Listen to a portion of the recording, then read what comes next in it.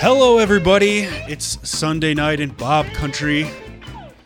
Usually, Strewman brings us into the show, but you are hearing Mark Lukey right now because Strew is in Florida. He got invited by some friends to go to Florida, and if you watched our show preview, you will see that where he is beautiful, and so he is not joining us. I'm jealous of him every time he does that. Yeah, he does do that, and you know, he's retired, and he's starting to travel the world, and he's gone next week too, so...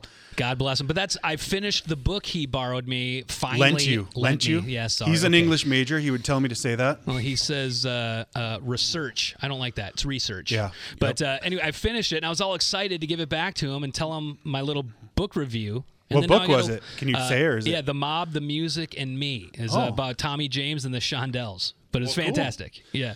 So shout out Strew if he's listening. I did finish it, and I loved it. Good He has book. a very eclectic knowledge of music. He does. And movies. And I appreciate that. He introduces me to a lot of things I would never hear. But most of the time he says, oh, did you see what movie? And I'm like, when did it come out? And he's like, 1965. I'm like, man, I love movies, but... I know there's a couple. Wasn't it like The French Connection or The Sting or something were ones that he was telling you to watch? Yeah, The classics. Sting. The Sting he made me watch. I came over and watched it. And it's great. The problem with Strew is he always says it's on Netflix, and it's never on Netflix.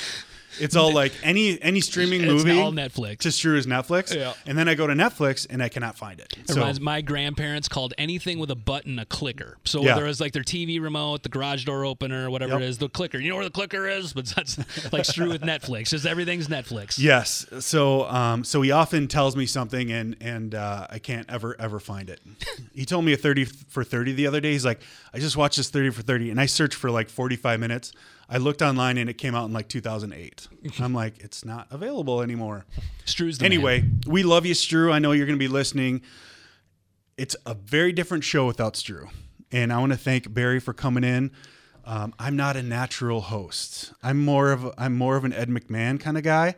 I like just, saying quips and not carrying a show, but we're going to do it. And I brought my friend Barry. Thank you, Barry, for joining me. Yeah, I'm happy to be here. So Barry is one of my very best friends. I've known him for 25 years plus, I think now. Yeah. Maybe a little less than that. I have my 25 high school reunion coming up. So I met you probably 22 years ago. Mm-hmm. He is an outdoorsman. He's a father. Mm-hmm. He's a business owner. Yes. You are a charity founder. I am now. Yeah. Yeah, it's a new venture. So we have a lot to talk about. We're going to talk all about, hunting. Barry's really into archery hunting. You've been trying to get me to bow hunt for 5 straight years. At least. Yeah. Yeah. At least. And every year, there's no one more persistent about it than you, and I do appreciate that. Yeah. And I know I'm full of excuses. Yeah. Well, you have a bow now. I do have a bow. I've not yet set it up. Right. Maybe your son can help me with that. Yeah, that'd be great. Your son, Anthony, is the bow tech at Capra, so maybe he can help me with that. But I'm a little reluctant. We can talk about this, your love for bow hunting. I'm not reluctant to do it. I've shot bow. I love shooting a bow. I haven't done it in a while. I have done it. My dad gave me his compound from the 70s. Right. And he said, here's a bow. So I opened it up and it was completely disintegrated. Like all the plastic is just, gravel. But it was shootable. And I set up a target in the back and shot.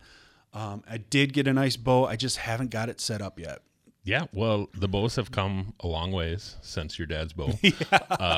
My bow, I actually do not have one of the newer technologies. I actually shoot an old Darton that's about 16, 18 years old now. And I know you have the new Hoyt. I have a Hoyt Carbon Spider, which they tell me is a very nice bow. Yeah. The technology has improved significantly over the years, but I just really love my bow. It feels good in my hand. I shoot it well. Well, why get something else? Yeah. So I haven't upgraded yet. You do use a release? I do use a release. Yeah. So what is new that? So you say you don't have a modern technology bow. Yeah. Does that just mean with the gear ratio kind of stuff, or? So, you can put any kind of sight or stabilizer on or release you want. Yeah, for sure. So specifically where I would see the benefit in a new bow is in the speed and the it would be quieter. Yeah. So my bow, works. I've harvested Just sounds like a lot of rusty deer. door when you shoot it, or what? So yeah, if I'm making a shot at 35 to 40 yards, that release, that thwack is it's going to be a little louder on my bow, and the arrow just isn't going to travel quite as fast off my bow. So what ends up happening is a deer that's at 35 to 40 yards has a chance to jump the string, like they say. Yeah, so, the immediate jump when you release. Yeah, so they drop down just a little bit when they hear that noise. And so if I had a newer bow, I'd have that happen less often. And because my arrow is traveling faster, I wouldn't have to adjust for that jumping the string as much. When they jump the shot, they crouch down first to jump, and that's usually when it hits. So you would think that you would aim lower because they jump. That's exactly what you do. So when you aim lower because they dip. Exactly, because they dip. Yeah. So if you don't adjust for that jumping the string, what'll end up happening, and it's happened to me. It actually happened last year on a deer that I shot, that the deer jumped the string, and I ended up shooting it a little high. Ended up getting in the shoulder, and I was not able to recover that deer. So, so that's one of the main reasons why I would consider upgrading. I think I even tried to convince you to sell me your bow, but I'm still holding out hopes that I feel bad because it was a gift. I know. So it's like that would be a shady thing to do. No, I'm kidding. I'll give you my dad's bow. I would actually love to see you just get it put together and get out, because it's you and I have hunted a number of times together over the years. And but we've never bow hunted, and I know you haven't gotten out. And I mean, it's not for everyone. But the first time I did it, I fell in love with it. So, well, honestly, last year was the first deer I shot with a gun in about 20 years. So I feel like I want to get the hang of that again. Sure. I mean, I've been hunting for 10 years as an older adult. I did as a child, and I was lucky enough to harvest a deer last year with my son Nick. It was a great experience. Oh, that's the best. Got the fever back, right? I'm excited to shoot a deer again after many years of passing on some does and, just kind of being selective. But after I got to process it and go through that experience, I'm not waiting for a monster buck anymore. Yeah, I'm right there with you. Not to say I wouldn't be excited if one came in my path, but honestly, my goal every year is to fill the freezer with meat. The family, it's become kind of a family tradition every year. Everyone from my son, Anthony, who he comes out and hunts with me, to my wife and daughter Alexa, we all get involved in the processing of the meat. And they love venison. Yeah, and that's the great thing, is that the whole family loves venison. So we use ground venison in I wish I could do that. Anywhere you would normally use ground beef, whether it's spaghetti, tacos, anything you're going to otherwise use ground beef for, we just replace the ground venison. And to have, my daughter when she was 10, 11, 12 years old, helping with the grinding of the meat, helping with the packaging. She's even out cutting it off the carcass with me. The whole experience is what I enjoy. I mean, obviously there's the harvesting of the deer. I mean, there's the land management, there's the picking the right day, picking the right wind, making sure you've mitigated any of your scent. Just the success of getting a deer is great. But honestly, what has made it, doubled down and made it extremely rewarding for me is all that time with family. Definitely. I'm speaking of that. I'm excited to take my son Nick on his first youth hunt this year. Sweet. So we're ready to go. We're ready to do that. I'm really excited. My friend Jim is taking me. So we are certainly excited for that. As far as venison goes, I really do like venison. I made a lot of stuff. I screwed some stuff up, but that's part of it, right? Yeah, it is. It's like I started a garden this year. Yeah. Some things I was really good at. Some things were terrible. Right. So I tried making snack sticks in my Traeger that did not turn out well. They just burnt and they just did not turn out well. I made brats that were really great. I made jerky that was really great. I made a very, very poor mistake besides getting married on hunting opener. I remember that. I was at your wedding. Yeah, that was it just had to be done. Anyway, I still get crap for that. The other mistake I made is my wife is very particular on food tastes and smells, right? And she grew up on a beef farm. So she's very accustomed to beef. We get some of the highest quality beef you could possibly imagine, which spoils you a little bit. Yeah. But the first time I made her try venison, she was pregnant. And it just did not, like I tried to sneak it in, like, you know, the old sneak it in spaghetti sauce kind of deal. Yep. She'll never know. She picked it out right away, and it turned her, and she does not like it ever since. Yeah, that's hard. I mean, I've talked to a lot of people who say, you know, I absolutely cannot do venison, and some of them you can sneak it in and they have no idea, but there are some out there who have that real sensitive taste bud, and they just can't do it. And I feel for them, because it's a great lean meat, and I love that I know where that meat's been from the moment I harvest it to the minute it hits my lips. I carried it the whole way. So I'll tell you, I will process it myself this year. Yep. I was kind of in a hurry last year. I dropped it off. Yep. They did a good job, but I was hit with some surprises, right? So it's like $150 or whatever to process it. Mm-hmm. I didn't know that you had to pay to get it ground as well. Mm-hmm. Like I thought that used to be included, right?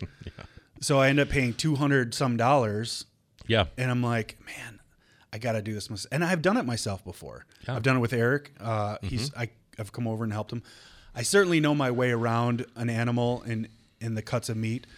I just got lazy. Yeah. Well, I did actually last year is the first year in a number of years that I brought my deer in, but it was mainly just because Anthony and I went up for a 5-day hunt, and it was mid-70s day, and I got a deer in the morning, first day of the hunt. Yeah. And just did not want to take the time to actually do a full butcher there, so we just ran it in. And now the tough part is there are very few places that will take a deer that hasn't been cut off the bone. So so I mean, I struggled to find that. We hunt up in north of Alexandria, and up where we were at up there. There's with new regulations having to have all stainless steel facility. There's very few places that will take them now. Yeah, they're loaded up, and COVID screwed a lot of people up. A lot of people went out of business. A lot of people were so busy during COVID because people were processing beef because you couldn't, find meat for a while. Hopefully it comes around. We love the small butcher shops, and it makes sense sometimes, if you find a good one. But I definitely want to do it myself. So thanks everyone for tuning in tonight. We have a great show. Our first guest after the break is going to be Chris Davis. Chris has been a listener for a long time. He comments on all of our stuff. He's known as the Paranormal Outdoorsman. So we're doing a little bit more to introduce some of our regular listeners and meet new people. And I just thought Paranormal Outdoorsman sounds like an awesome name. I want to learn why. I learned a little bit on the phone with him, but I'm really excited to talk to him in the first break. And then the second break, we have Ryan Rothstein. He's the new whitetail author. Well, he's an author of many things, but kind of whitetail specialist for Outdoor News. We're going to talk all sorts of stuff with him, and we're excited just to meet him. We're going to talk land management. We're going to talk about acorns and how that's affecting everything. So it's going to be a great show. I'm going to do the shout out quick while I have a break here. Thank you everyone for writing in. Twin Cities Walleyes Unlimited said, hope everyone had a great week. Our October meeting with Steve Panaz is Thursday night in Bloomington. For more info, go to tcwalleyes.com. Here's a great picture from Kyle Headland. Shot my personal best bear yesterday evening, 210 pounds. It was a grind of a season. Congratulations, Kyle. We might have to get you on to tell that story. And then our friend Corey Bechtold has a picture of his grandson, Levi. Congratulations, Corey, on becoming a grandfather.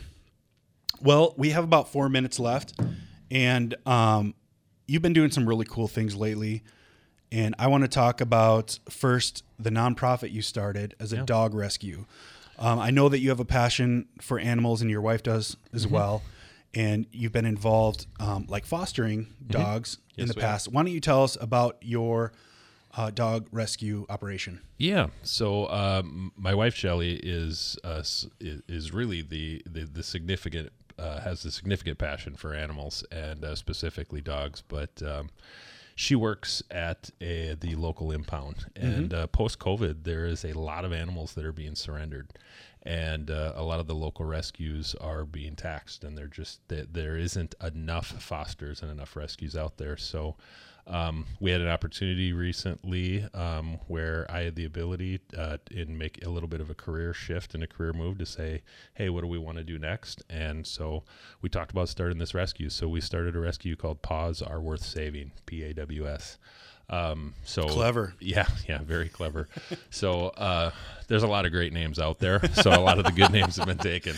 But we both have a passion for animals. We've got 4 dogs ourselves. We've fostered animals before. They've become permanent members of our family. And we see a lot of the dogs out there that need help. And so we wanted to get involved in trying to find fosters and trying to save a lot more of these animals. So we're a foster-based rescue, so we don't take animals in ourselves, but we're looking for anyone who's looking to foster. We're looking for people who want to adopt. So you facilitate fostering. Exactly. Okay. So our goal, the purpose that we serve is kind of the go-between. We find the animals that are at need, animals that have been in an impound or a crisis situation, and then we link them with a foster family, and hopes of then finding a forever, adoptive family. So we're involved with setting up the fosters, setting up the adoptive families, and facilitating all of that, helping people,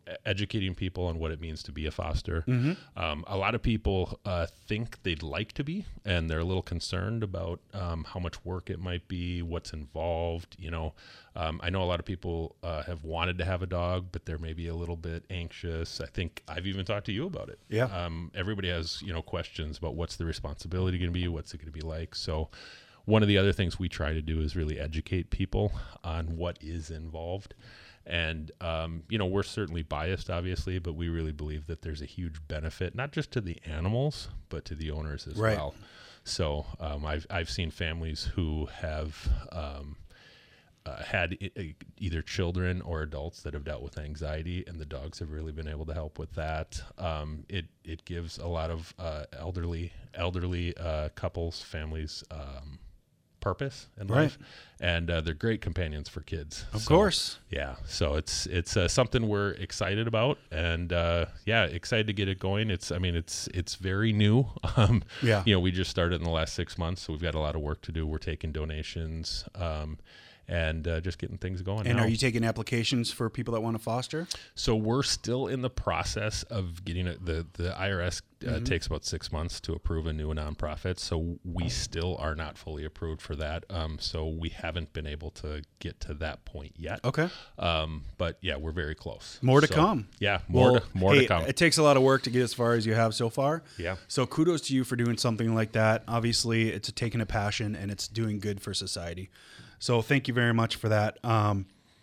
More to come on the 4 Outdoorsmen. It's a hot Sunday here.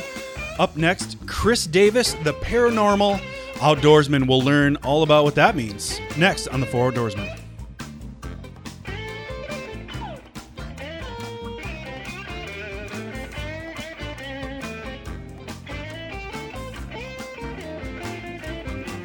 The 4 Outdoorsmen. Just average guys that love to hunt and fish and chew the fat on Bob Outdoors. Hey, there's no secret how the 4 Outdoorsmen feel about Devil's Lake, North Dakota. There's so much to do for the entire family, whether or not you hunt or fish. Steve Carney as well, one of the most successful and respected guides in the Midwest. Well, he's hooked on Devil's Lake. After his most recent guiding trip there, Steve said, quote, "Hey, Devil's Lake just might be the best fishery I've ever been on. I've got myself a walleye hangover." I think that's a pretty good thing. Hey, plan your next trip at devilslakend.com.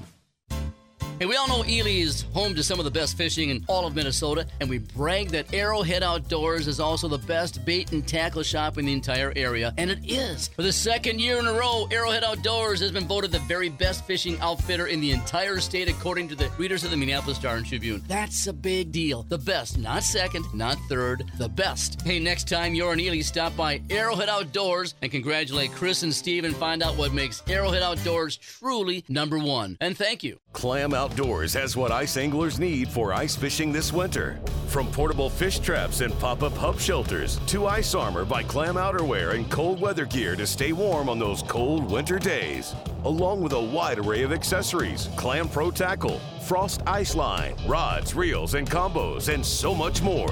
Whether you're a hardcore or casual ice angler, Clam has what you need for ice fishing. Check out the full line of ice fishing gear at clamoutdoors.com. Power Lodge is the #1 source for ATVs in the upper Midwest. With the top 3 brands, including Polaris, CF Moto, and Can-Am, you're able to test drive them all in a head-to-head comparison to find the perfect ATV for hunting, ice fishing, plowing, and having the best time possible on 4 wheels. Power Lodge also offers all the best gear to fully customize your off-road vehicle, including plows, windshields, heated hand grips, gun scabbards, and more. eBay Motors is here for the ride. So minivans, sedans, JDMs, roll out. Go ahead, feel your engine.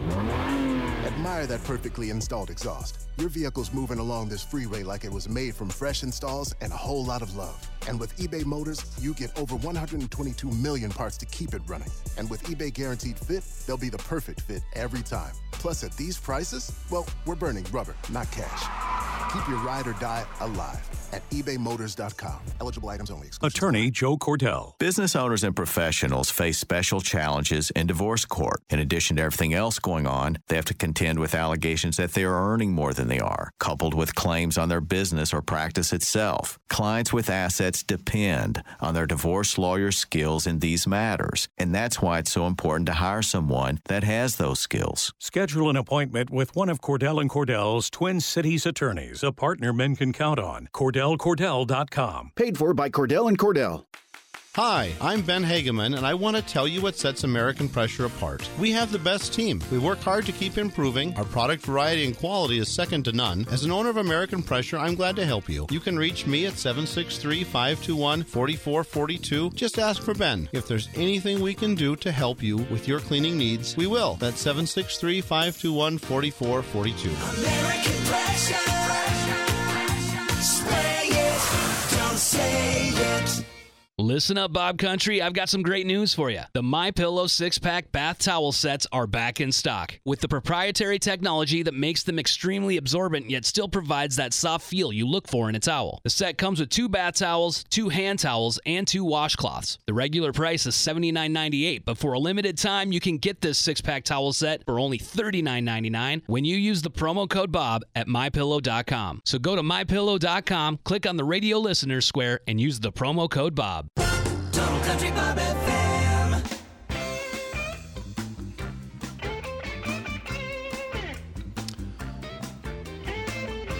Welcome back to the 4 Outdoorsmen on this balmy Sunday. Twin Cities Marathon was even canceled because it was too warm. Anthony was supposed to run on that this morning, so it was a bit of a disappointment. Yeah, my wife was going to run. She switched, thank goodness, to Saturday, the 10K, and did that instead. But I can't imagine all the people that trained, flew in, planned around. It's a lot of work. Yeah. To get involved in the. I mean, some people just show up and run it, like no big deal. But most people train a lot and travel, and what a bummer for those people. Yeah, you and I act like we know there's anything about it. The only reason we know is Anthony runs in it and your wife runs in it, but you and I are so far from marathon runners. And I love how I'm very quick to call everyone wimps for canceling it. Like I was out there running it, it's like, oh, come on. Yeah. I have no business doing that. Anyway, you're hearing Barry Larson, my guest in today. Thank you, Barry. And we didn't get to anything that I was going to talk about, so maybe I'll have to have you in next week as well. But on the phone right now is Chris Davis. Chris, are you there, sir? Yes, I am. Well, Chris, I want to thank you, first of all, for listening to the show and being a fan.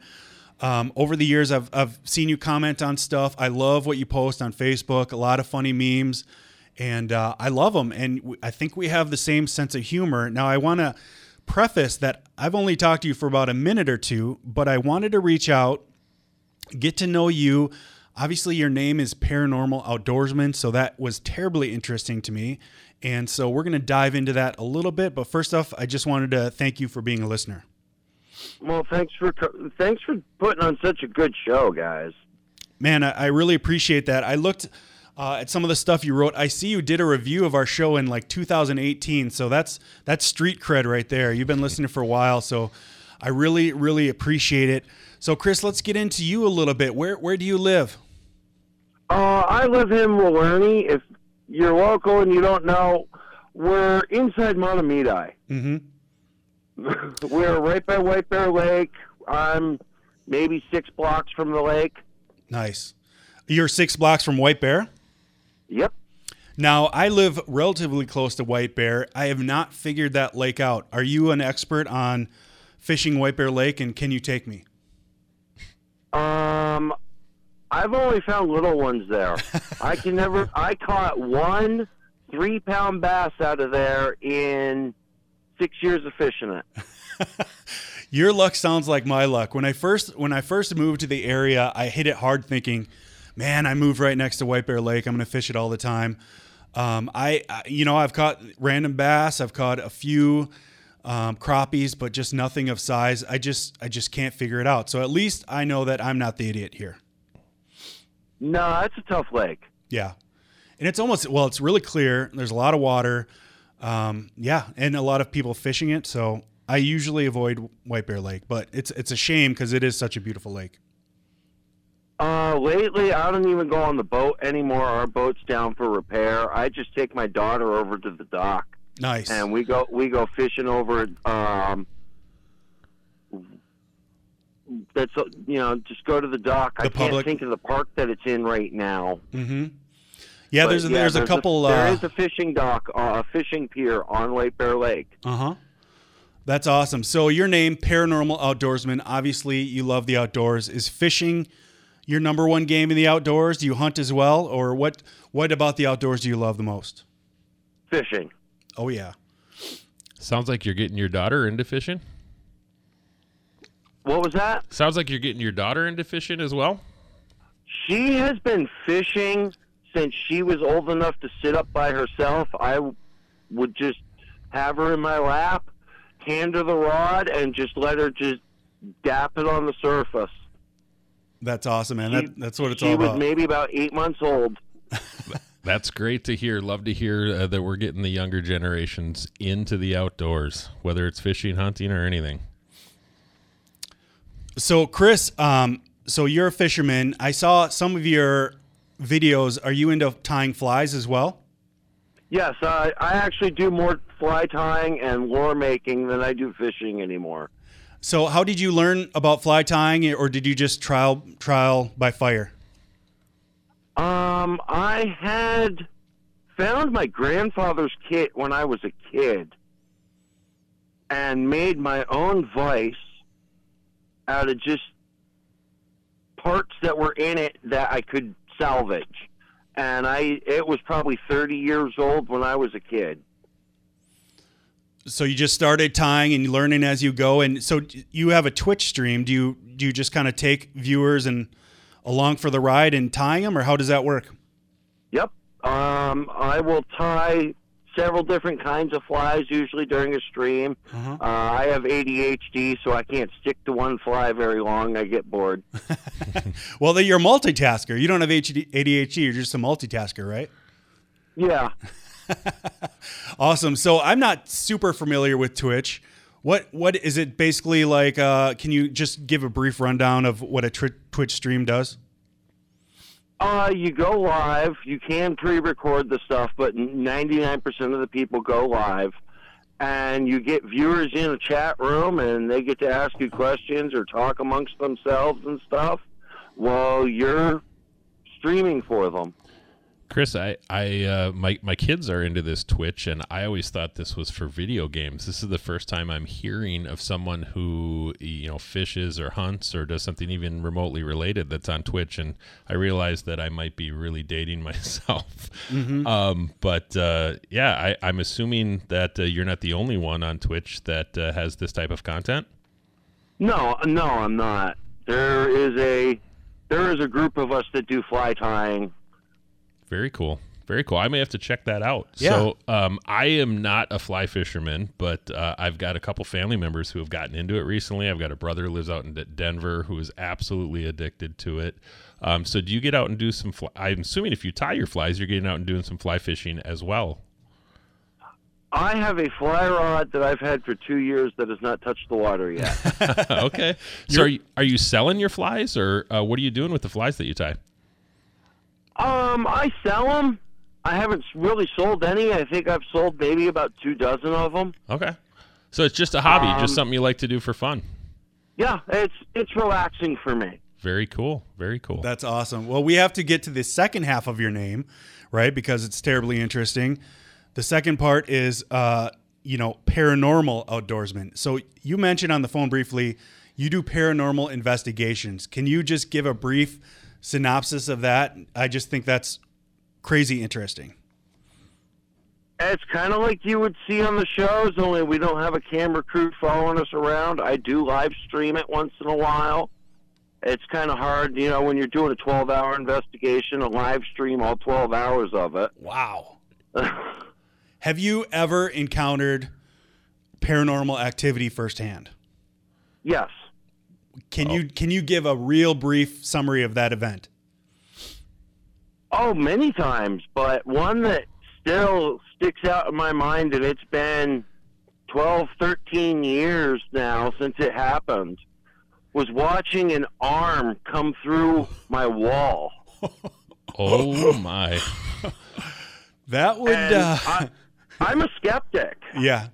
Okay. My first thought was somebody had broken into my house. Yeah, that would be natural.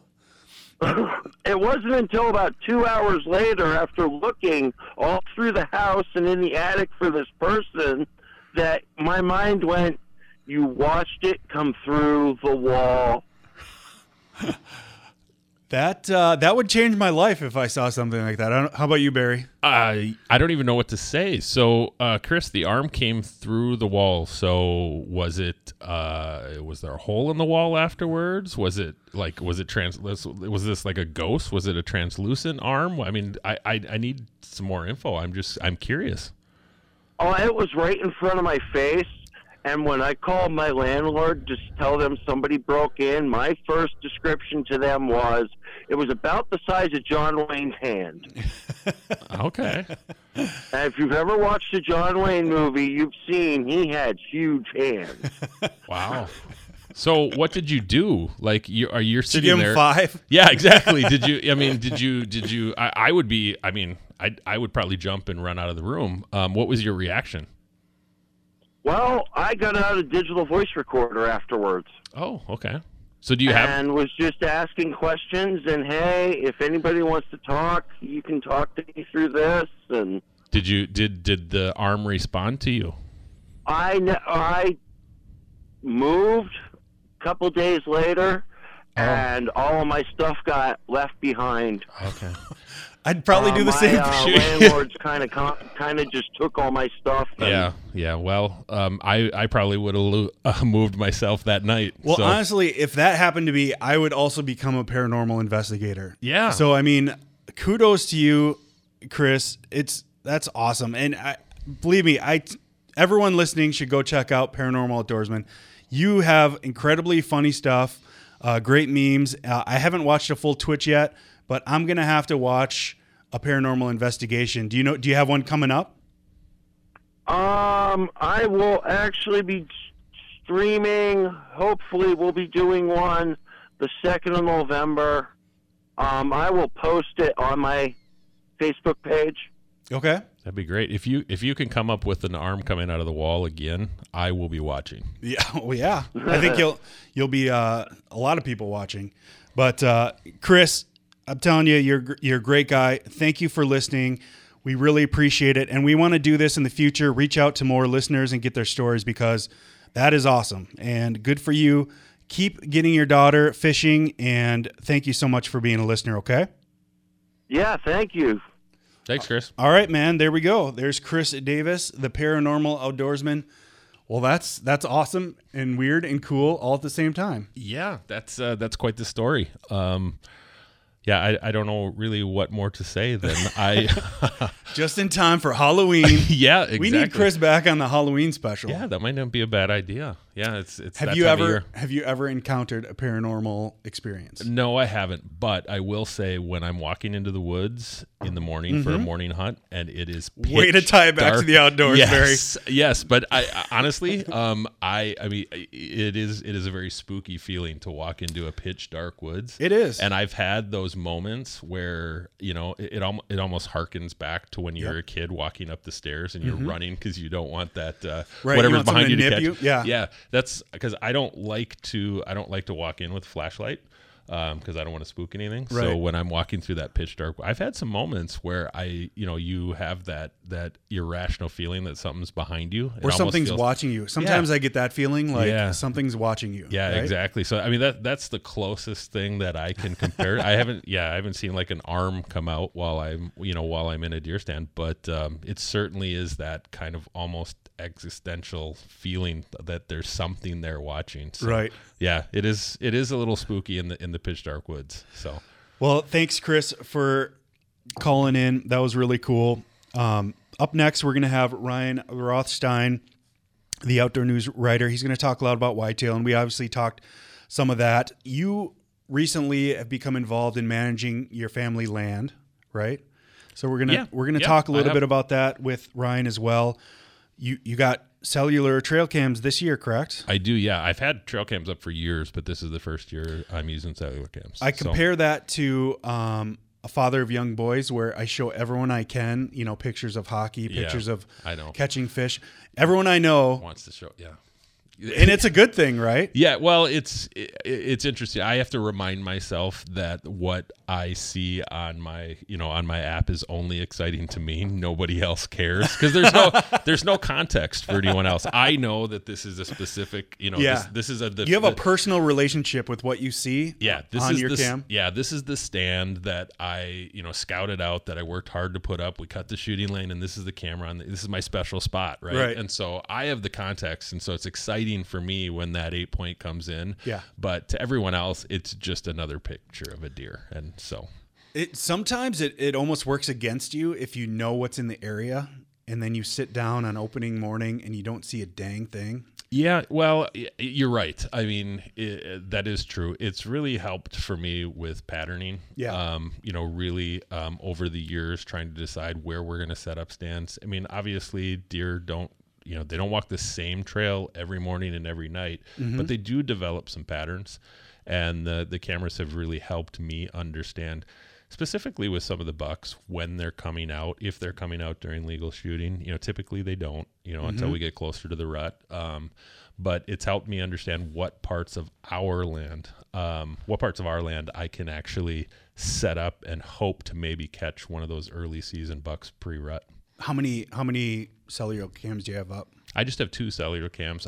I think I've got 7 or 8 cams total. How much is that a month in like cell bills? I think it's like 30, 35. I should total probably for know. Well, no, I think it's each. But I should. Each? Yeah, I should probably know. Wow. But I'm. What's it like being rich? I hope my wife's not listening, because it's one of those things where it's one of those subscriptions that just kind of gets lost in the shuffle with everything I have else. Plenty. I'm dogging you, but that's probably more valuable than half of my subscriptions. Yeah, I honestly don't know, because it's been a couple of years now since I set those up. So I think it's like $35 a month, but you better check on that. I should check. Anyway, up next, Ryan Rothstein of Outdoor News is going to talk more whitetail with us next on the 4 Outdoorsmen.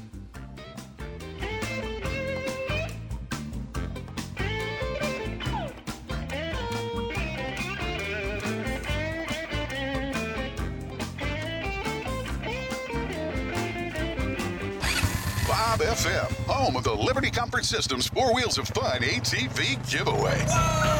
Listen every weekday morning at 7:50 for your keyword to win a 2023 Can-Am Maverick Trail side-by-side. Get the full details at mybobcountry.com. DeZiel Heating and AC has let the dogs out. For a limited time, buy 2, get 1 free. That's right, buy a furnace and AC and get a free water heater. If your water heater is getting up there in age, there's a good chance it's the same age as your heating and cooling system. Save on monthly utility bills with new efficient equipment that comes with a free industry-leading warranty and may qualify for additional rebates. For details, call DeZiel's Comfort Consultants or go to DeZielHVAC.com. Hey, I'll tell you what, it's almost fall, right? The fall colors are blooming all over the place, and I tell you what, it's the perfect time of the year to head to Ely, Minnesota. September and October still offer great open water fishing. Grouse hunting numbers are up, and Arrowhead Outdoors can help you with either one of them. Everyone knows that Arrowhead Outdoors in Ely on the east end of town is the best and biggest fishing, hunting, and camping store in the entire area. And Chris and Steve, you know as well as I do, they're two of the nicest people you're ever going to meet. Whatever you need for the outdoors, Arrowhead Outdoors in Ely, Minnesota has it. You stop in and tell Chris and Steve that Strewman sent you. I appreciate it. Arrowhead Outdoors. Now we're going to go to Devil's Lake, North Dakota. Hey, I'll tell you what. Again, I did this last week as well. We have to congratulate Minnesota's John Hoyer. He captured the second consecutive National Walleye Tour title, and this year it was on Devil's Lake in Devil's Lake, North Dakota. Why Devil's Lake? Why would they have a big fishing tournament there? Because it's obvious. Devil's Lake is home to a lot of walleyes and a lot of big walleyes. And Devil's Lake offers plenty of options when you get off the water as well. Bring your shotgun for an afternoon of cast and blast, then spend your evening at one of the many, many fine dining restaurants in town. Devil's Lake, North Dakota. I'll tell you what, if it's good enough for the pros, it's good enough for you. Clam Outdoors has what ice anglers need for ice fishing this winter. From portable fish traps and pop-up hub shelters to ice armor by Clam outerwear and cold weather gear to stay warm on those cold winter days. Along with a wide array of accessories, Clam Pro Tackle, Frost Ice Line, rods, reels, and combos, and so much more.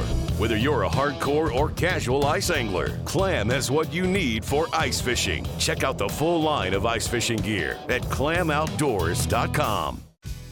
Power Lodge is the #1 source for ATVs in the upper Midwest.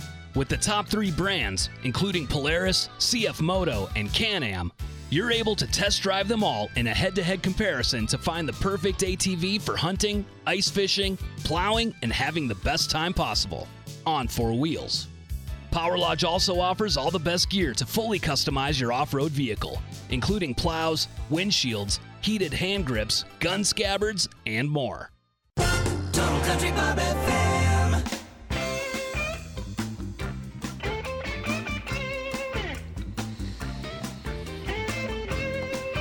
Welcome back to the 4 Outdoorsmen.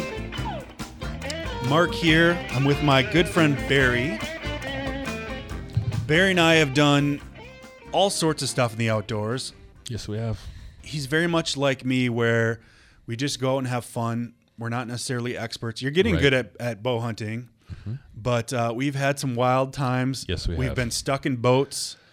We've been duck hunting, even though we didn't. That was 20 years ago, and we didn't know what we were doing. Yeah, well, I would say most of our experiences, well, I should say very few of our experiences have actually been successful. True. But we've been out a number of times, and we've certainly given the old college try. That is true. Yeah. That is true. But this show is for getting people on that actually know what they're talking about. Hence, our next guest, Ryan. Ryan, are you there? Yes, sir. Ryan, is it Rothstein or Steen?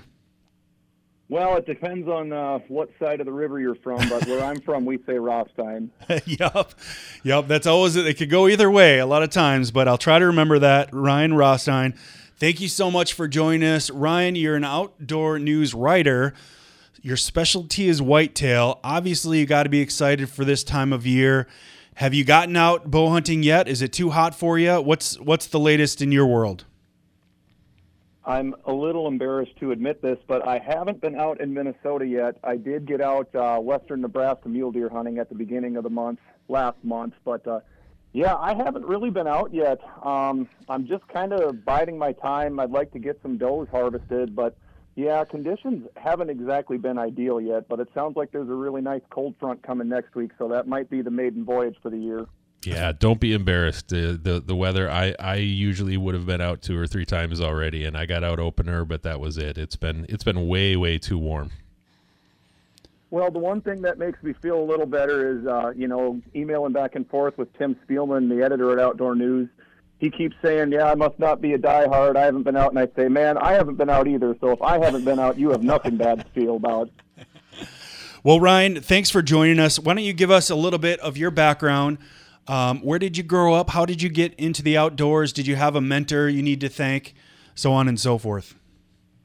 Yeah, sure. Well, I was born and raised in central Minnesota, just a little bit west of St. Cloud. And my entire life, I don't ever remember not being obsessed with deer. My dad and grandpa and uncle, they had me out in the woods by the time I could walk, and I just don't ever remember. I just have always been obsessed with them. So it kind of led to, as I got older, I would read Deer and Deer Hunting and Outdoor News and Bow Hunter magazine and just any piece of material I could get my hands on to learn more about deer. And it kind of coalesced into going to school for that sort of thing. So got my master's in wildlife management from Texas A&M University Kingsville, from the Caesar Clayburgh Wildlife Research Institute in South Texas.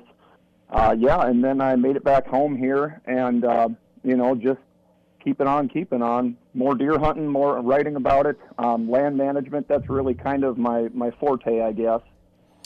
Fantastic. How did you get into obviously you have the background, the ecological, if you will, background. How did you get into the writing itself? Is it something you just picked up, or did you have to train to do that?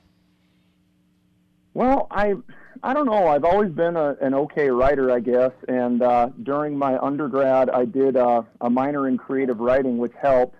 But, part of it is just, I guess I bugged Tim Spielman long enough where he's like, fine, I'll let you write if you just stop bugging me.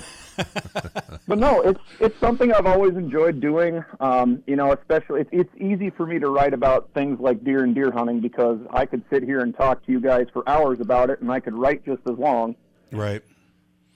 I suppose you feel constrained, too, for an article. I mean, you could probably, sit on a 2-hour podcast and just talk nonstop about it. You have to kind of constrain yourself in an article. That's got to be tough sometimes, right? If anything, it has forced me to be a better writer because there are obviously word count limits that I deal with now. And, it forces me to really pick and choose the words that matter versus the ones that don't. But unfortunately for you guys, you get to listen to me just ramble on, so there's no editing going on. No, it's no problem. It's amazing how quickly 15 minutes goes. So, like a article, we always have to jump to new points really quickly, which I do appreciate a good podcast where you can just sit and talk for an hour in detail. But in radio, you're always like, okay, what's the next thing? So there's a bunch of things I want to talk to you about. We talked a little bit on the phone. You had a really interesting point about acorns this year. Can you dive into that a little bit? And my friend Barry here is getting into land management, and he wants all the pointers you can get. So can you tell us what you told me about acorns and how that's going to affect this year? Yeah, so that has been really interesting to watch as summer's kind of given way to fall here.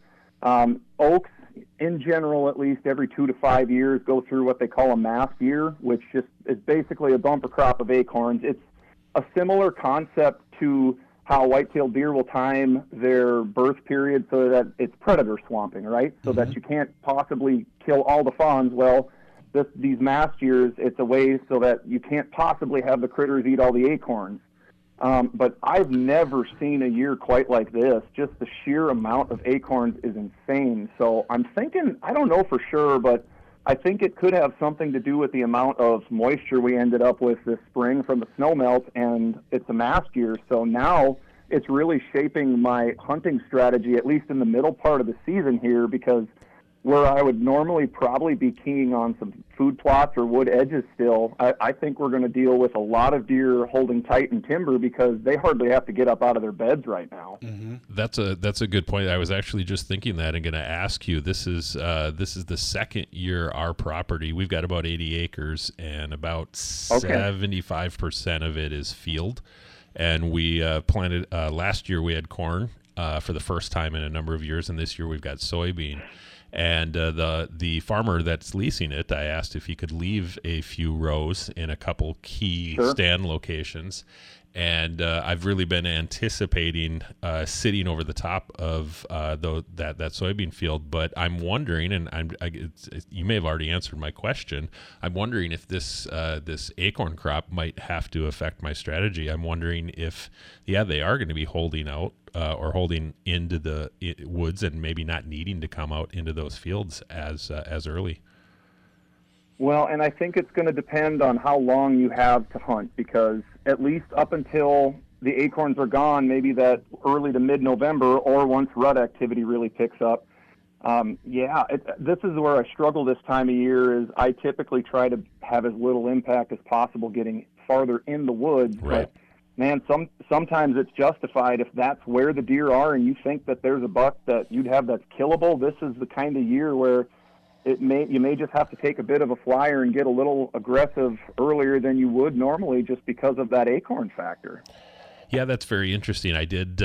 We do have a new stand set up in kind of that location that I was going to hold out for the rut, and but we set the stand up right near a couple of oak trees. I'm now wondering if I should rethink and maybe get in there a little sooner this year. Yeah, I mean, it's a fair point. It's the kind of thing where I would be looking for a massive cold front coming through to target those stands, because not that you couldn't get lucky and go in on a night like this, and you might still get lucky, but just overall playing the numbers, you get a big cold front rolling through like that. That's the kind of night where I would consider it, I think. Kind of like this upcoming weekend, where we're going to have a 30-degree difference between this weekend and next. Exactly. Yeah. Exactly what I'm talking about. The other thing that I've really tried to make an effort for this year, just seeing how many acorns there are, is I've been picking them up by the cooler full. It's a pain, I'm not going to lie. It kind of sucks picking up all these acorns, but man, time and again, when I've done tree planting projects, I see with oaks at least typically better results from what they call direct seeding, which is just, scattering the acorns over something that's kind of been site prepped, versus planting seedlings. Planting seedlings works, but your mortality just seems to be so much higher with those than it does with these direct seedings. And I think it's just because they don't go through that stress, and the acorn can just keep putting roots down. So that's another thing that I'm really focusing this fall on, is at least collecting the acorns, just so I can keep them in cold storage over the winter. And then, I have a few areas where I'd really like to thicken things up, some more open areas. And I'm always big on trying to get younger oaks going, because with the deer numbers that we have in central Minnesota, it's really hard to get oak regeneration going. We have a canopy of oak, but there's almost none in the understory. So just getting them going to the point where, okay, we've got oaks germinated, there's a standing crop of these young oaks now start picking and choosing which ones to either put tubes on or cage, just to keep the deer from browsing on them. But that's a huge habitat thing for me, is trying to get oaks going again. I'm really trying to bank on that this year with all the acorns. So you're actually picking up the acorn and moving them and planting in specific areas? Yeah, so it's like I said, it's tedious, but a shop vac actually works fairly well. You're gonna feel silly, I can promise you that, because you're gonna be down on your hands and knees with a shop vac. But you'd be amazed how quick you can pick up a full cooler of acorns. And I mean, even if 50% of those are viable, that's a lot of young oaks that could potentially grow in the future. Ryan, do you ever accidentally trip and dump a pile in front of your tree stand? It hasn't happened yet, but I could see how that sort of thing could happen if you were in the vicinity of a tree stand. I don't know. There's this hole right in front of my stand that just, whatever's in my hand just tips right over. Just kidding. Just kidding.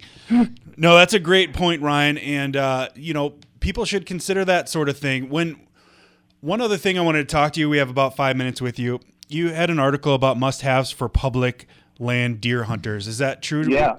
I'm just getting into public land hunting, right? So I've hunted private land most of my life, and I will be on public land for the youth hunt with my son coming up.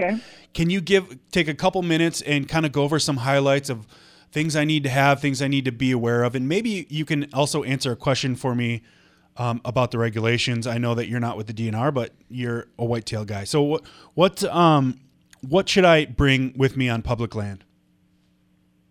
So that's a great question, and you and I are very similar in that I grew up hunting private. I had to learn this public land game entirely on my own, and I'm still learning. I am nowhere near an expert on this stuff yet, but you do trial and error long enough, and eventually you pick up a few pointers. But The biggest things that I can tell you to bring is a very good headlight and a backup to that, because you will thank yourself, whether you're going in the dark or coming out in the dark, one way or the other.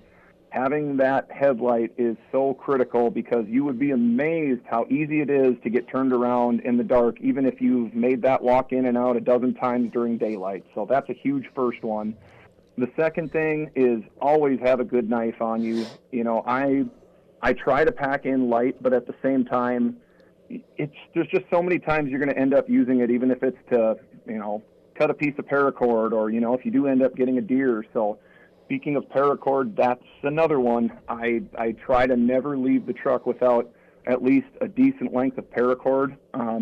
In fact, just this Nebraska hunt that I was on earlier this September here, I'm so glad I had it with me, because it allowed, after I had a buck on the ground, I was able to essentially hang it up in a tree. And, you know, that makes your skinning and caping and butchering so much easier than if you're trying to do it on the ground. Trying to think what else you'd want around this area. I'm a big fan of a sturdy set of boots. The other thing is a good set of binos. And, you know, me, I'm always bringing my phone and a spare power bank with, and that's just because I spend a lot of time on Onyx, even while I'm sitting out there hunting, just digitally scouting and trying to put all the pieces together while you're out on the ground, too, even though you might just be sitting there in your setup. It's amazing how you can kind of, you know, have those light bulb moments sometimes.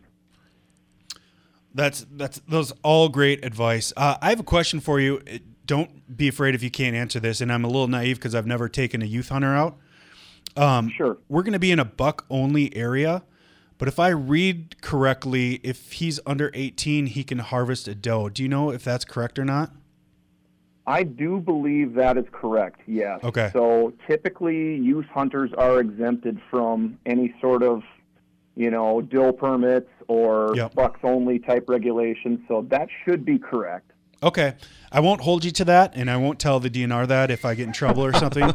But, you know, I did read it, and it's, you know, it's a buck-only area, but then there's a can I harvest antlers section of the regulations, and I believe it said if you're under 18 or over 80-something, that doesn't apply to you. So I just wanted to make sure because, you know, obviously his first deer, I would love if he shot a doe. You know, most people shoot a doe for their first deer. So, I'd love to have that happen, and obviously I want to be legal about it. Right. I've one other quick question.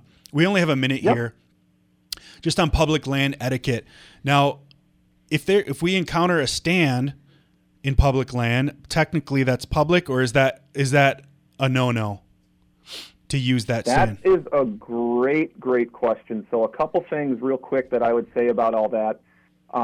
First and foremost, any time that I run into somebody in the parking lot, I am going out of my way to talk to them because I want to know where they're going to be. Right. So, you know, worst case, somebody might be kind of a jerk to you, and, you know, it is what it is, but I try to find out where somebody else is going to be so I don't ruin their hunt. Right. Second thing is if you stumble across a stand like that, I don't know. I personally have never climbed up in one. Technically, it's illegal in a lot of areas to leave your stand out. Right.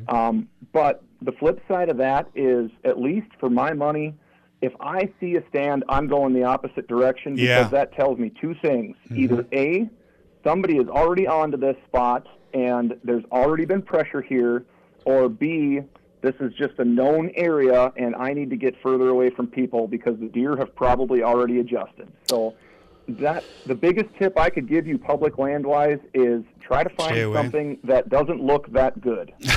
Right. Great points, Ryan. We got to wrap it up here. It's the end of the hour.